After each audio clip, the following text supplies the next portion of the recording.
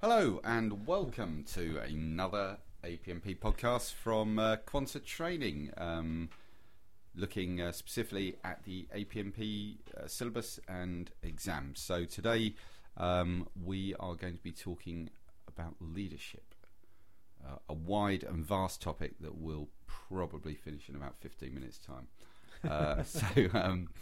Obviously So here we go. So what we've got to discuss, we've got to look at a little bit at the typical leadership qualities.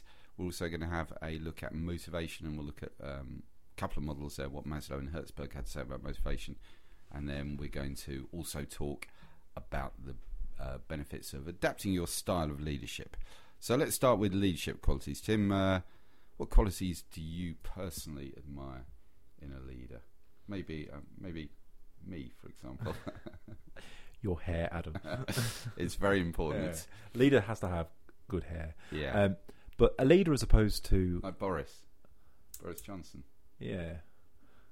He's got hair. Yeah, he's got hair, yeah. Probably doesn't fit the characteristics of a leader.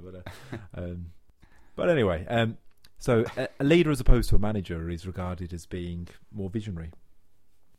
So he or she would have the ability to influence others, and they can do that if they know more readily what it is that makes those people tick, so how it is that they can motivate them. They typically display integrity, fairness, honesty. Yeah, good communicators generally. I mean, not all of them. Well, it's funny, because some people who are regarded as being leaders are terrible communicators. Yes. But that's one of the things. It's like anything, you think it's difficult for. Who did you have in mind? Because I'm thinking about Gordon Brown. He wasn't a great communicator, was he? No, but most, from Blair to Hitler, I mean, these people generally. Is that an instruction book from Blair to Hitler? From Blair to Hitler. Project management in 6 easy steps. We go from right wing to left there that way. Yeah. So as regards qualities a leader may well have, it will be qualities that you think would make you prepared to follow them. And it's not so much, I think, that you notice the presence of leadership qualities. It's more that you notice their absence. So you're going to think, well, why is it that I'm following that person? If you have little respect for them, you don't have to like the leader, but you have to regard them as being worthy of your respect. So it's a difficult thing to pin down because different books on leadership seem to offer different definitions. So I presume just to make them different from their competitors. But it's something that is just going to be used as an introductory topic here, because we're going to focus mainly on motivation. That will involve the use of Maslow and Hertzberg's theories, and to begin with, what's called situational leadership. And so with situational leadership generally, it's really about the leader adapting his or her style to suit the perceived needs of the follower. And so we'll focus on a particular model here, which is the one from Hersey and Blanchard. And there are 4 phases within here: telling, selling, participating, delegating. And the leader is not expected to go through all 4 phases for all of the followers that he or she has to be in touch with. Lead, yeah. Be in touch with. The odd letter. Toodaloo. So, for instance, the last phase, delegating, there'll be some people who have a high degree of competence and are highly committed, and so immediately you can delegate to them. And if you adopted a different style, for instance, if you treated that person as a comparative novice and provided an instructive telling style, in that instance, it probably would be counterproductive, because the follower would have thought, well, why on earth are you talking down to me in this way? So it'd be a bit like me saying, Tim, can you now go through the other 3? You need to do the other 3 quite quickly. A lot like that, yeah. So the other 3. So with telling, a leader may choose to adopt the telling leadership style if there is a perceived need from the followers. So if a follower is regarded as having a low degree of competence in what you're asking them to do in the task, and because they're fearful of committing themselves because they don't want to reveal their incompetence, they can be at a very low degree of commitment as well. So in this instance, the telling phase is characterised by the leader really explaining what it is you want somebody to do, how it is it should be achieved. Mostly it's one way. And so until the follower attains a certain degree of competence, that's the only phase, that's the only style that may be adopted. Would you like a break? Yeah, absolutely. And quite a lot of checking, I think, there as well. Yeah. So it's telling what's doing, then going back and quite regularly checking. Yeah, because once the follower is becoming better at what they've been asked to do, it's then that the leader can adopt a different style. So selling. I feel a new energy. Oh, I've just got Lucozade coursing through my veins. So with selling, the focus is on the why as well as the how and the what. And so it becomes much more two-way in terms of communication here rather than one-way. So really the leader is selling the idea ultimately of autonomy to the follower. So once the follower becomes better at the task that they're expected to do, the leader may choose then to move to the participating phase. In this instance, the follower is encouraged to participate in decision making. So in terms of what the leader's actually doing here, he or she is involved a little bit less in providing support for the task, but is providing more support for building up the confidence of the follower. So allowing the follower to participate in decision making, as I said, so they can make mistakes as long as they learn from them, and the follower is prepared to do that. So they're not fearful of blame being attached initially. So once again, a further degree of competence has been attained, then the leader may decide that he or she can, in effect, delegate, so can let go. And so the follower now has got full control over the task and how they choose to go about it. And they can determine when the leader is to be involved from here on in. So reporting to the leader at whatever will be the expected reporting interval. But the leader then has time freed up to adopt different styles with different people who need it. And so the whole idea of it really is that if you were beginning with telling, it's ultimately trying to bring the follower to a level where you can comfortably and with confidence delegate to them. Excellent, good. So there was a little précis of Hersey and Blanchard's situational leadership model. So basically, good leaders adapt their style according to those they're leading. That's the, they could have written a one-line book, really, couldn't they? But, and could have saved 5 minutes of your life just by saying at the start and then not doing any of the intervening bit. The 4 stars. So worth referencing the exam here. I think that's it's quite a nice question actually. If it comes up in the exam, I think. It might not have been apparent from the words you used there, but I think definitely. And I think draw the diagram. Would you always draw that diagram? Yeah, well, it's something that will be covered in the course, and it's something that it would be likely that you'd be set a question on. But I think it's one of the few diagrams in the course notes that it's worth becoming acquainted with. Good. All right. Okay, so let's finish off the section on leadership talking about motivation. And I'm going to take over here. And there's a definition of motivation in front of me. It says something like, the drive within people that leads them to take certain actions and not take others. I think that's quite interesting, actually, that definition, because it seems to imply that people motivate themselves rather than you motivating them. And I think that's kind of key to motivation, really. Search for the hero inside yourself. You certainly do. Absolutely, because, if someone doesn't want to be motivated, you're going to struggle to motivate them. So it has to come really from within them. So I could ask you some questions now. I don't know if you do this. I do this on the course, but it'd be quite interesting. Let's just try it. You may have heard them before. If not, if you have, just play along. One word answer, Tim. The word being either yes or no. If you won the lottery tonight, I'm not trying to trick you. Not £10. You win a lot of money, millions of pounds. Would you continue working? Yes. Okay. And second question, following question: would it be in your current role? No.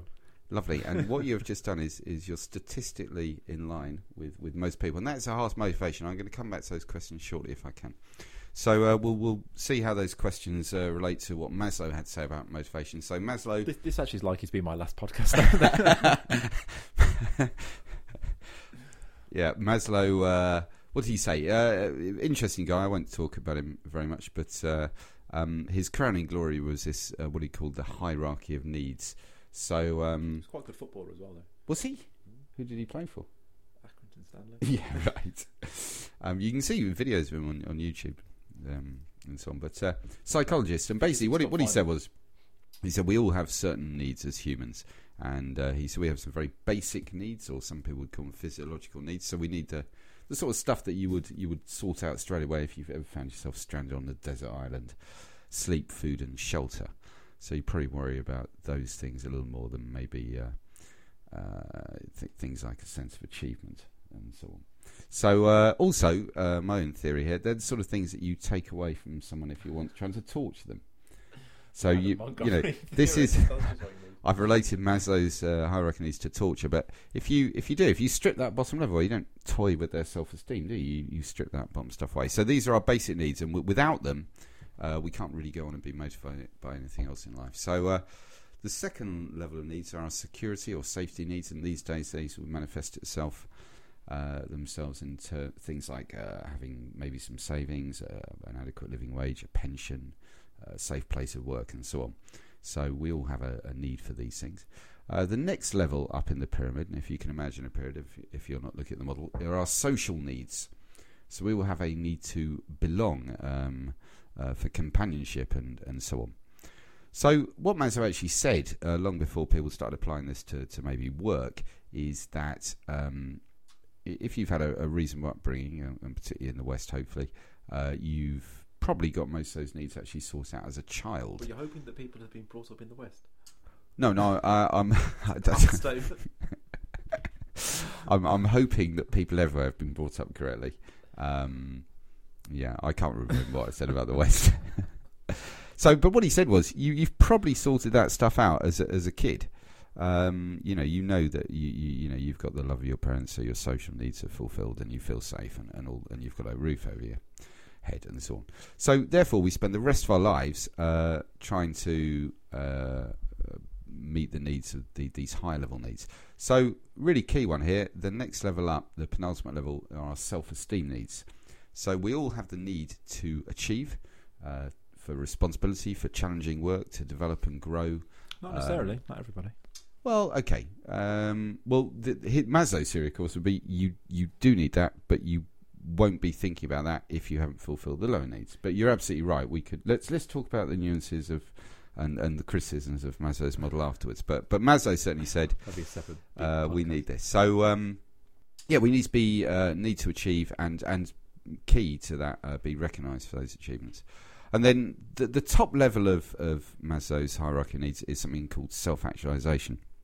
And this is basically, it's about believing you found your place in life, you're doing what you believe you were put on this earth for.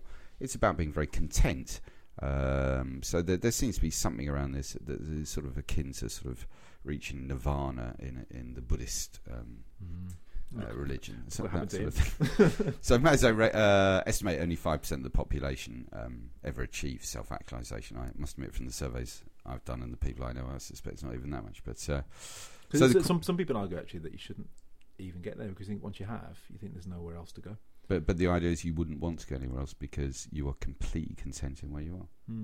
That would be there'd be the argument. But and some people argue that that's not a motivator at all for many. But it's interesting. So I asked you two questions earlier, Tim. Let's come back to those. I said, if you won the lottery tonight, would you carry on working? You said yes.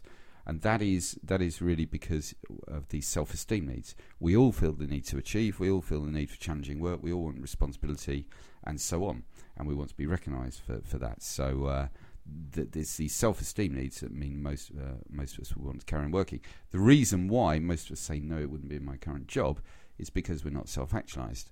We realise actually we're probably, if we could start again, we're not really doing what we would want to do in life. So basically the key to motivating people as a manager is to focus on those top two levels, and we're now getting to really what Hertzberg had to say. Yeah, because there's an argument that the bottom three layers themselves don't motivate people. Absolutely. Hertzberg called them hygiene factors, those bottom three levels. He took Maslow's work on. And he said you need to sort them out. As a manager, you need a safe place of work and adequate living wages and pension plans and all the rest. But it doesn't motivate anyone. No one wakes up in the morning and says, I've got an adequate living place and a safe office. I can't wait to get in and do a brilliant job. So it doesn't motivate people. So he said, sort all that stuff out, but then really forget it and focus on these top two levels, allowing people to grow, giving them responsibility, recognising their achievements and so on. Because I said, like the presence, what Hertzberg calls hygiene factors, don't motivate, but their absence demotivates. Yes. You expect a degree of competence in the people that manage you. You expect fairness, fair pay, and those kind of things. And it's one of the things, like, very often where people, if there is an unsettled working environment and there's a threat of redundancy, then all of a sudden people may find themselves down at the bottom layer of Maslow's pyramid because they're rightly concerned about paying the mortgage. Yeah, absolutely. And so for a manager, for a leader then to try to adapt or try to adopt an incorrect leadership style to try to get people really enthused about the work, they're not really interested in that. And so it's trying to be aware of where people are, because people don't advertise this, and then talk to people appropriately. No, you're right, and you mentioned earlier that not everyone's motivated, by self-esteem. I think I may have suggested they were, but you're absolutely right. I mean, I've got a friend. I'm not going to mention his name. I think he's unlikely to ever listen to this, but you never know. And he's very hung up on security, so everything in his life is about making sure that he's got enough money for the rest of his life. Everything. But he can't seem to shift that layer. At the same time, if you get people with sort of big personal problems in their lives, so they're really stuck on that whole social level, it's very difficult for them to be motivated at work on any level of achievement and so on. So people do get a bit stuck, I think. Right. I think that's done leadership, really, hasn't it? So, just to tie it all together, motivation, I think something you mentioned at the beginning there, Tim, one of the key things a leader needs to be able to motivate their team, their followers in some way. Thank you very much. Thank you.